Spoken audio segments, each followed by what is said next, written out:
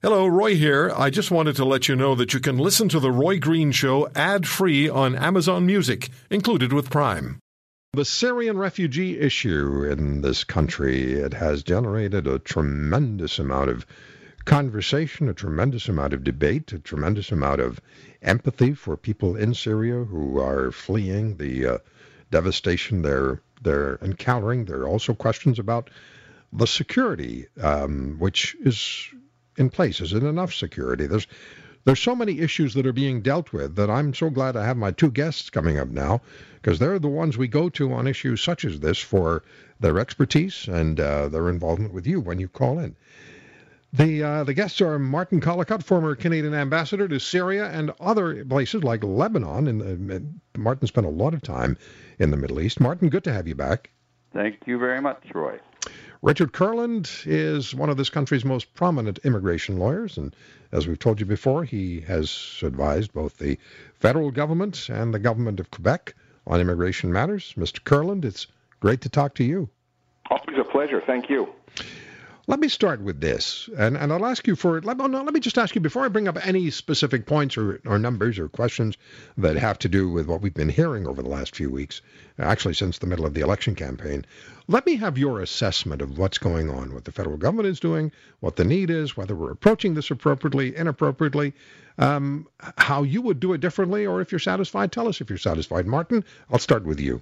Please. Well, one of the things that came out last week was the fact that a fairly large majority of Syrian refugees in Lebanon and Jordan, when approached to come to Canada, said they weren't interested. And this must come as a surprise to Canadians, because we've been told the great rush to get them all here is because they're so desperate and we can't wait another minute.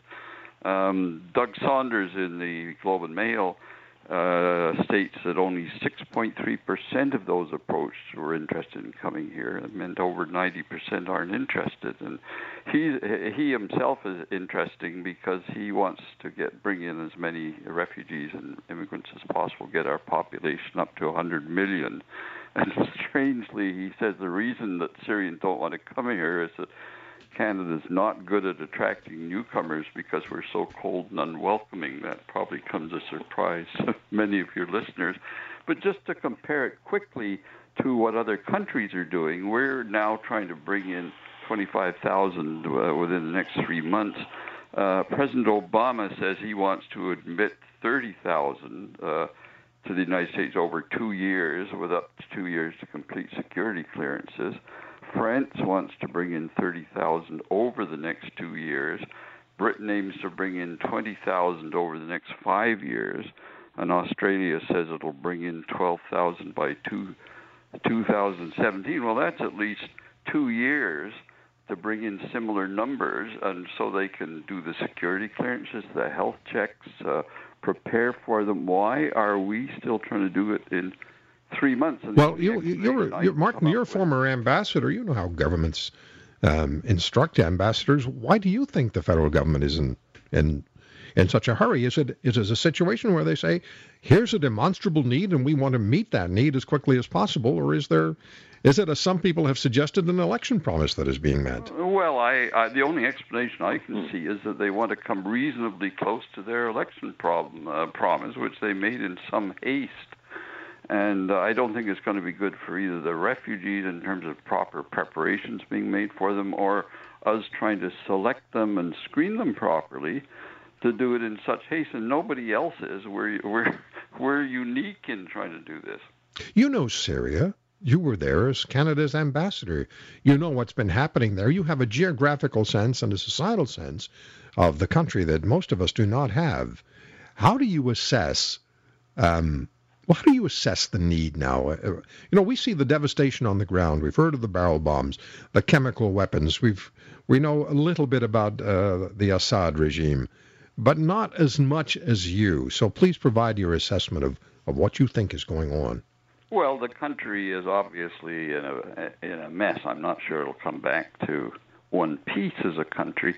But in terms of the refugees, there's a lot of data showing our money can go far further helping those who are stuck in Lebanon or Jordan or Turkey, and we're only going to bring in one in several thousand of them. Most of them are going to be stuck there. The reason why a lot of Canadians want to bring people here is they can see them firsthand, and it's more rewarding psychologically to bring them here. But if we really want to make our money go far, we would be concentrating on helping those who are going to be stuck there, which is the vast majority of them. All right. Richard, same question to you that I started with Martin. Your assessment of the situation overall. Well, overall, I see 4 million refugees. Canada has offered 25,000. I see the supply of visas outstripped by the demand for visas. I also see that Canada is way ahead in the game because Canada was thinking ahead and created a pipeline of eligible refugees, cases that have already been vetted, cases that have connections with Canadian relatives, with cash in hand, ready to sponsor. That's why the other countries cannot do it for years ahead, because they never had our values of protecting the refugees. Do we know that? We did something. Do we know that, Richard? The UK, Well, yeah. that Australia, the United States, This France? is the difference. The difference is other countries to date have been trying to copy the Canadian success story of having private individuals, instead of the government, pay cash to help bring in a refugee family and take care of that family for 1 year, the most expensive year. Other countries have not been able to do it. But it's the federal government that says it wants to bring in 25,000. Right. And that's where I have a problem. Okay, hold on, gentlemen, hold on. I just have to stop because I don't want to stop you when you're halfway through the answer. I have to take a quick break, and then we'll come back and we will continue with Ambassador Collicutt and Mr. Kurland, and then we'll include your calls as we go on. Stay with us, please. Email is roy@roygreenshow.com, and I'm on Twitter @The Roy Green Show. Facebook page, like us there, and listen back anytime to anything you choose at roygreenshow.com, in the podcast section, including this segment on Syrian refugees coming to Canada, with former Canadian ambassador to Syria, Martin Collicutt, with us, and immigration lawyer Richard Kurland, based in Vancouver, but he's advised both the federal and the Quebec governments on immigration matters. Quebec has its own immigration policies. Richard, I just want to pick up on the point that you made, that Canada is better prepared than other nations to bring refugees into the country. Why is it then that the government had to back off on its numbers and admitted that part of their concern is the shared concern that many Canadians had about security? That doesn't mean Canadians are hard-hearted when they talk about security. That's a pragmatic concern for many Canadians. Plus, wouldn't we have known that the interest in coming to Canada, if we were well prepared, wouldn't we have surmised that the interest would be as low as it turns out to be? Apparently less than 10%, 5, 6, 7% are expressing enthusiasm about coming to Canada? And everyone did. If it's 5, 6, 7% of 4 million, you're oversubscribed for your 20. No, it's 5 or 6% of the 28,000 that were originally contacted. But we still hit our numbers. We are oversubscribed. No, Richard. It's 5% of the 28,000. Am I right, Martin? No, it's 5% of, even if it's 5% of 28,000, the 28,000, raise it to 4 million, apply the 5%, and you're over the 25,000. No, Richard, it's 18, the numbers according to the National Post story is 1,801, or less than 5% of those the UN initially tried to contact said they wanted to come to Canada. 1,801 potential refugees wanted to come to Canada. Well, let's do it the other way. I'm helping faith groups bring privately sponsored refugees right now. Right now, we are being told the queue exceeds 2 to 3 years for a new case. Could I make a comment on this? I agree with Richard that family reunification is a good idea, and I think those are the people who are going to be most successful. They'll have people here to receive them, to help them, and to help them get settled. Absolutely. I think the issue is with trying to find 25,000 other people that don't have any connection here, and a lot of whom don't want to come here. And there's a big debate going on over who they should be. Many people think they should be the minorities because they're most at risk, people like Christians and Yazidis. But the government is going to, in trying to find enough people quickly, is going to take them mostly from refugee camps, which are dominated by Islamic extremists, and we're going to get a pretty skewed selection. But they don't have time to go out and look for the most threatened people. They just want to get in big numbers in a hurry, and I think it's a mistake. I think we should concentrate on the privately sponsored, the family reunions, which Richard has rightly pointed out we do a pretty good job of. But I think we've got to ask questions about simply trying to find another 25,000 with no connection to Canada, and most of whom don't seem to have a great interest. I think that the government's been great at selling this program. It's simply that the product it's selling is high. So what we're saying is that there aren't enough people interested to come to Canada, it appears, to meet the 25,000 number the government's put forward. Is that what you're saying, Martin? Well, I suppose if you looked long enough, you could find them. But right. I think we've also got to look at who we're finding and make sure that it's the most vulnerable, which is not going to happen just by going to the UN. Okay. This is the first time, Richard, I think, and Martin, I think when it's come to refugees entering Canada, it's the first time the general population of this country has gotten very much involved in the conversation. Maybe it's social media, maybe it's the internet that allows that to happen. In years gone by, in situations like Vietnam, or if it was Hungary, or other refugee-creating disasters, there wasn't the national conversation that took place at the level that it is now. That also enters the debate. That also creates, I think, government response and government reaction. Are we doing this properly, Richard? Do we need to do what Martin suggests? We've lost Richard. Can we call him back, please?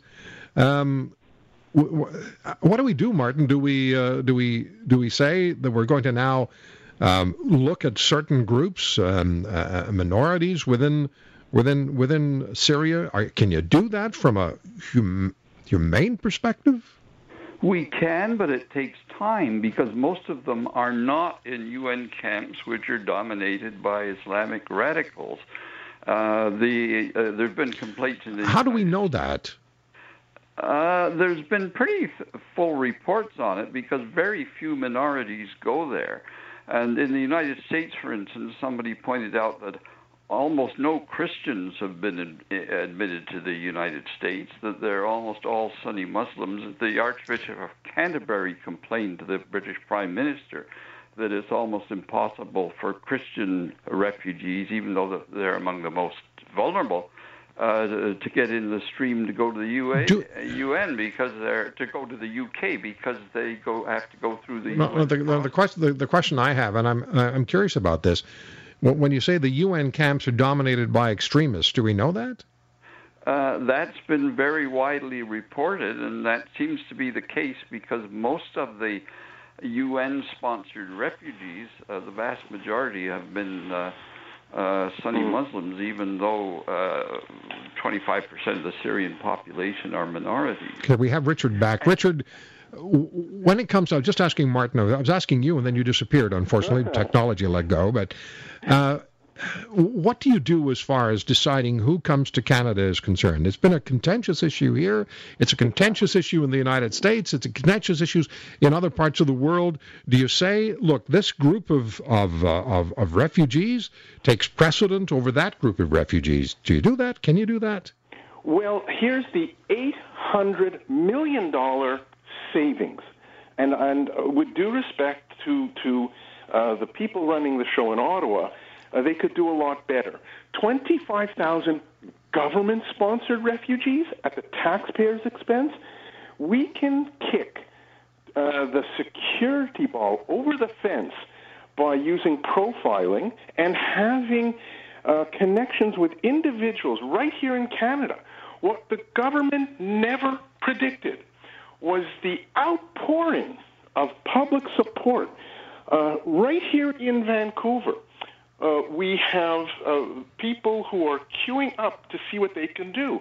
A pilot project run by Bishop Melissa Skelton of the Vancouver Area Anglican Diocese, along with Rabbi Dan Moskowitz at Temple Shalom, are bringing in refugees that are screened. We're doing it in part ourselves, relying on the UN, ensuring they have language capability by screening them ourselves through Skype. We make sure their educational credentials are first rate. We'll bring nurses, physicians. So we are choosing. I mean, in that circumstance, there is a selection process underway. Take the government-sponsored label off the case. Should the government just get out of? Should the government, Richard? Should the government just get out of the way, other than making it as technically simple as possible? If you're saying that the parameters are in place as you're describing, which includes security, which includes people who require our assistance and our help in Canada, and people who are, have special skills that Canada would require. If all of that is in place, then maybe the government should just get out of the way, because it looks to me sometimes like they're playing a PR campaign. Well, this is it. I mean, we can do this smarter for less money. When you see individuals getting together, ponying up $40,000 cash in advance, multiply that times 25,000, and this is for the first year, the most expensive year. But Canada. But Richard, this brings us back to the question: are there 25,000 refugees who want to come to Canada right now? The numbers that we hear from Canadian immigration officials suggest that's not the case. This is a number from the National Post. Someone sent out a Twitter or an email, and that wasn't responded to. Guess what?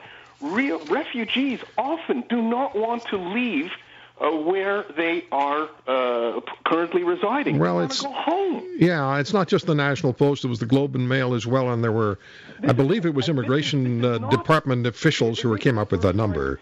It may be the first time they have heard of the phenomenon, but it always is there, because people want to go home. They don't want to leave. Yeah, no, I understand. And that was one of my questions. Do people want to go somewhere else? No, they prefer to go home if their home were only there for them. That's it. That's exactly if their home were there for them. So maybe what's been argued in many cases is we have to provide the kind of support that makes the home of the Syrian people their home again. And remember we had this discussion when the boat arrived from Sri Lanka to the shores of British Columbia? No, gentlemen. The three of us had the discussion that we must, as a priority, put resources into that region and deal with the source problems. I have to ask you guys to hold on again. We'll take a break. We'll come back with Ambassador Collicutt and immigration lawyer Richard Kurland, and then we'll include your calls. Stay with us, please. What do we make of this situation with the Syrian refugees? And we've been hearing Ambassador Martin Collicutt and immigration lawyer Richard Kurland and their thoughts, and you know the stories. We have about 1,800, according to news sources, Syrians who've expressed interest in coming to Canada. Federal government says 25,000 is going to be by the end of February. Question is, who's better equipped to bring people into this country and maintaining all the security requirements, satisfying what's necessary to create the kind of support that people have to have when they come to Canada? It's essential that the support is here as well. 888-225-8255 is my number. 888-225-8255. What do you make of it? What are your expectations? So call us now. Ambassador Collicutt,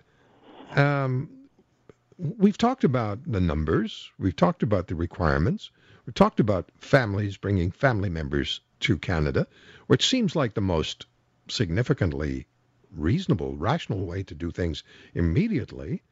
But then we come back to what a lot of people have brought on or talked about, and that is the security issue. You were on the ground in Syria. You know what it's like in the Middle East. You know what the federal government is capable of, or was capable of, when you were an ambassador.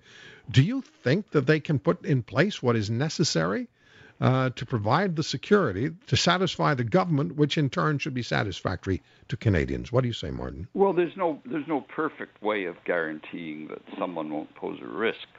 But if you're bringing them in as family members or privately sponsored, I think and concentrating on minorities, I think you're likely to reduce that risk considerably. But other countries are taking up to 2 years to screen these people. And I think if there are a lot of benefits from concentrating again on the family members and privately sponsored. For one thing, as Richard's pointed out, we'd save a huge amount of money, and the people that really want to bring in the Syrian refugees will be the ones who will support the influx, because half of Canadians have serious doubts about the program. That would have a number of advantages. One is making sure people get integrated, get well taken care of. This is private sponsorship, family reunion, that they would be successful in Canada. The government, though, still seems to be pursuing this idea of bringing in 25,000 government sponsors, and I don't think they should be stuck with that number or the schedule. I think we should concentrate on privately sponsored. So we need to hit the reset button. Yeah, absolutely. Richard, do you agree with that? Time to hit the reset button and maybe start a communication with Canadians so you get the population of the country behind you?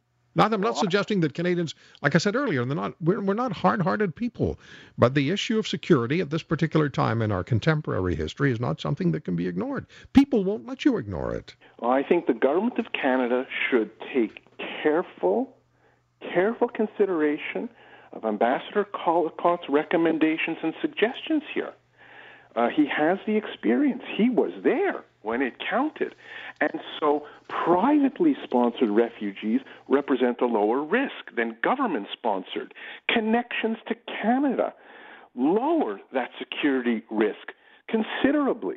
As well, I'm trying out something new. In post-World War II, even in the 60s and 70s, when we saw the refugee migrations from Uganda, Vietnam, Hungary, there was no such thing as cell phones or Skype. So what we're doing here in Vancouver is advance integration. We have linked the wannabe sponsors with the refugees in the camps through Skype.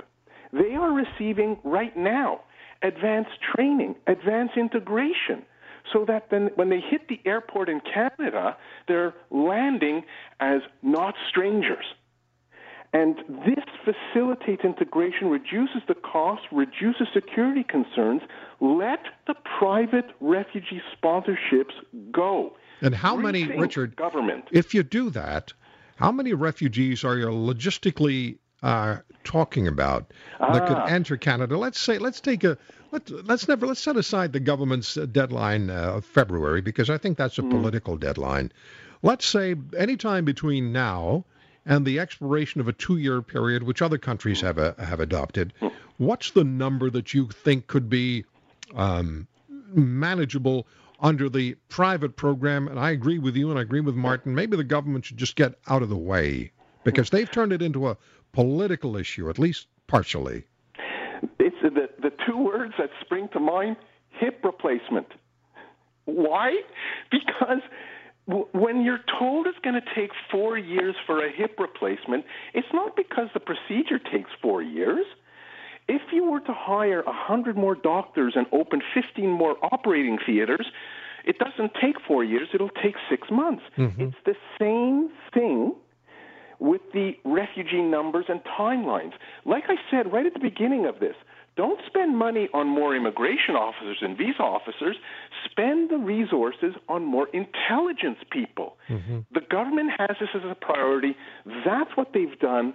They've allocated resources to triage the good cases, secure cases, and the number and timeline after you've done that depends on how many seats you can fill in an airplane. Yeah, but Martin, I think I'm going to go to calls in a minute at 888-225-8255, 888-225-8255. Wherever you are in Canada, pitch in on this and share your thoughts. You're hearing the conversation between the three of us. I want your thoughts. But Martin, we're fixated on the 25,000 number, and that's the response. That's because of the government's constant replay of 25,000. I don't think we need a number. One of the ironies of all this is that before the election, the Liberals said, we want to make our policies evidence-based, based on the facts. Mm-hmm. The other four countries I mentioned, Britain, Australia, United States, and France, have got evidence-based policies. They know they're going to take up to 2 years. We haven't. We simply threw out a number during the election campaign, right. And now we're trying to avoid being embarrassed by it. But that's the government's view of embarrassment. Canadians wouldn't be embarrassed if somebody stepped forward. Remember when they said, we're not going to do it by the end of December, we're going to extend it? Canadians, by and large, said, good move, thoughtful move, good idea, well done. This is all about doing things appropriately, intelligently, thoughtfully, and compassionately. Mark is in Vancouver. Mark, go ahead, please. Well, I just want to make a point. There's always been wars in the Middle East. Why is it now? Why is it the last 2 years that they're basically asking the Western countries to accept this huge, which is basically a redistribution of population? I think this is going beyond any sort of a small refugee intake. I refer to Marine Le Pen of France or Nigel Farage. They have spoken continuously publicly at the UN saying you're asking why is there such a huge number? It's the situation that has developed on the ground in Syria, which has created this huge number. Mark, thank you very much for your call. Martin, answer Mark's question, please. Why now? It's because of the war, right? Because of the destruction. Well, it's a complicated issue in Europe because all sorts of people who aren't from Syria are trying to get on the bandwagon. Right, and they're being sent back, or they're going to they've got efforts underway to send them back. Once you bring people in, it's pretty hard to get them out again if you don't think they should stay. No, but the German government has said they're going to use military aircraft to get the migrants back to where they came from. But it's easier said than done. Anyway, well, his question was, why so many now? In the first place, that was foolish. Well, the difference is Canada has borders that are enforced. It ends there. And so it is a European issue because it's a European problem. It's their domestic political situation. They decided a turnstile border point entry to their continent. That's not the way we do business here in Canada. But they're not in agreement with each other. They're at each other's metaphorical throats now, different governments in Europe. Anyway, I want to come back to the Canadian issue. Mark's question was, why are there so many people? It's because of the situation on the ground in Syria, right? If we just fundamentally ask why, that's why the number is so big.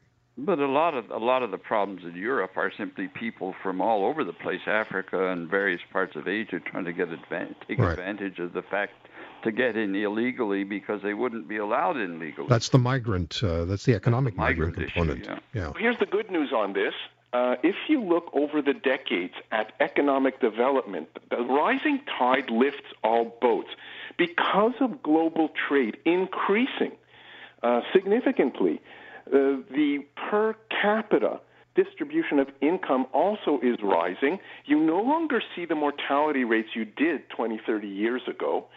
And so slowly but surely, because of the improvement of economic conditions, the root causes that's forcing migration are being addressed. This stuff takes time. Yeah, well, migration and refugees, two different things, but they're under the same umbrella at the moment in Europe. I have to take a break. We'll come back with more of your calls, more of your thoughts, and Ambassador Kurland, and immigration lawyer Collicott. Or maybe it's the other way around.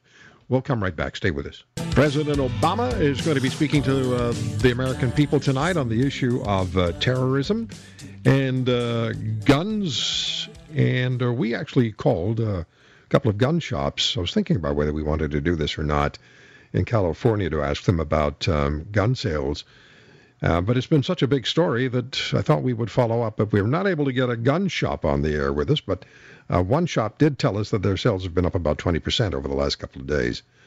There's a lot coming up on the show today and still ahead at the top of the next hour. We're going to speak with a psychologist who spent many years as the chief psychologist at Kingston Penitentiary, and he's going to tell us one of the main areas of concern to him for radicalization is Canada's prisons. So that's just one of the things that's coming up on the show.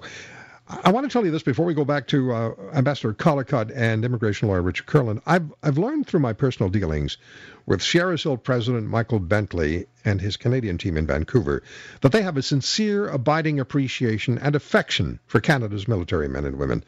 And I've talked to Michael just about our military and their contribution to Canada and Canadians, and he's so genuinely committed to the well-being of the men and women in uniform.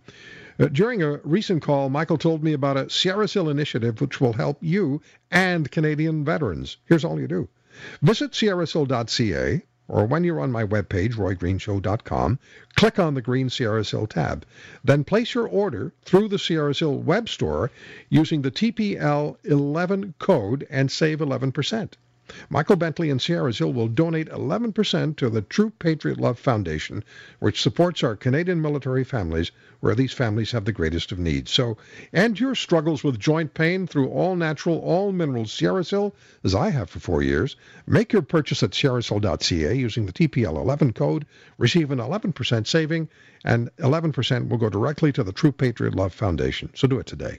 And thank you from everyone at Sierra Sil and me, proud to be part of the Sierra Sil team. On the issue of the refugees coming to Canada, at The Roy Green Show on Twitter, Shadow Welch writes, tweets, I don't have issues with the refugees. They need our help.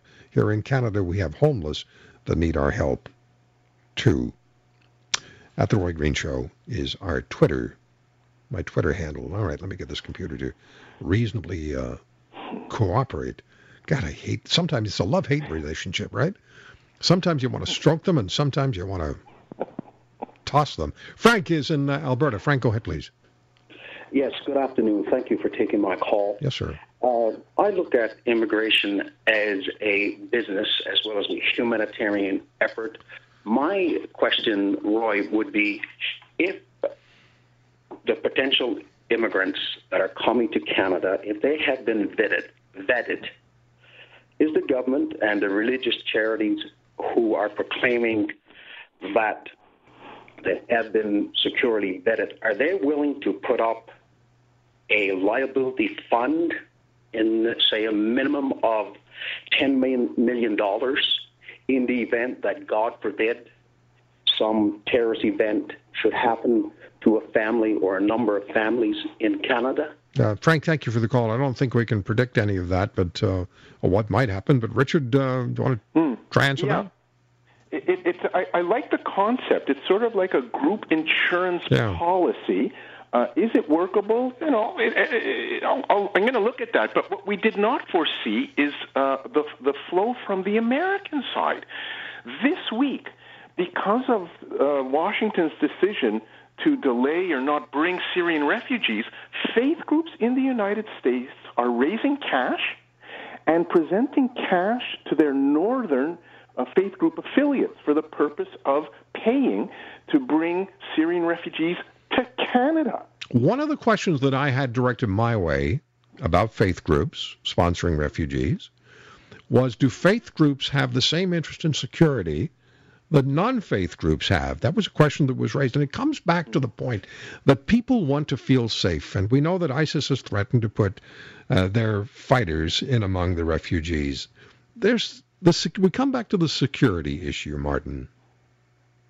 Well, I think that remains a major issue because most of the people who we would bring here, whether privately sponsored or government-sponsored, will not present security threats. Women and children. They just want a better life.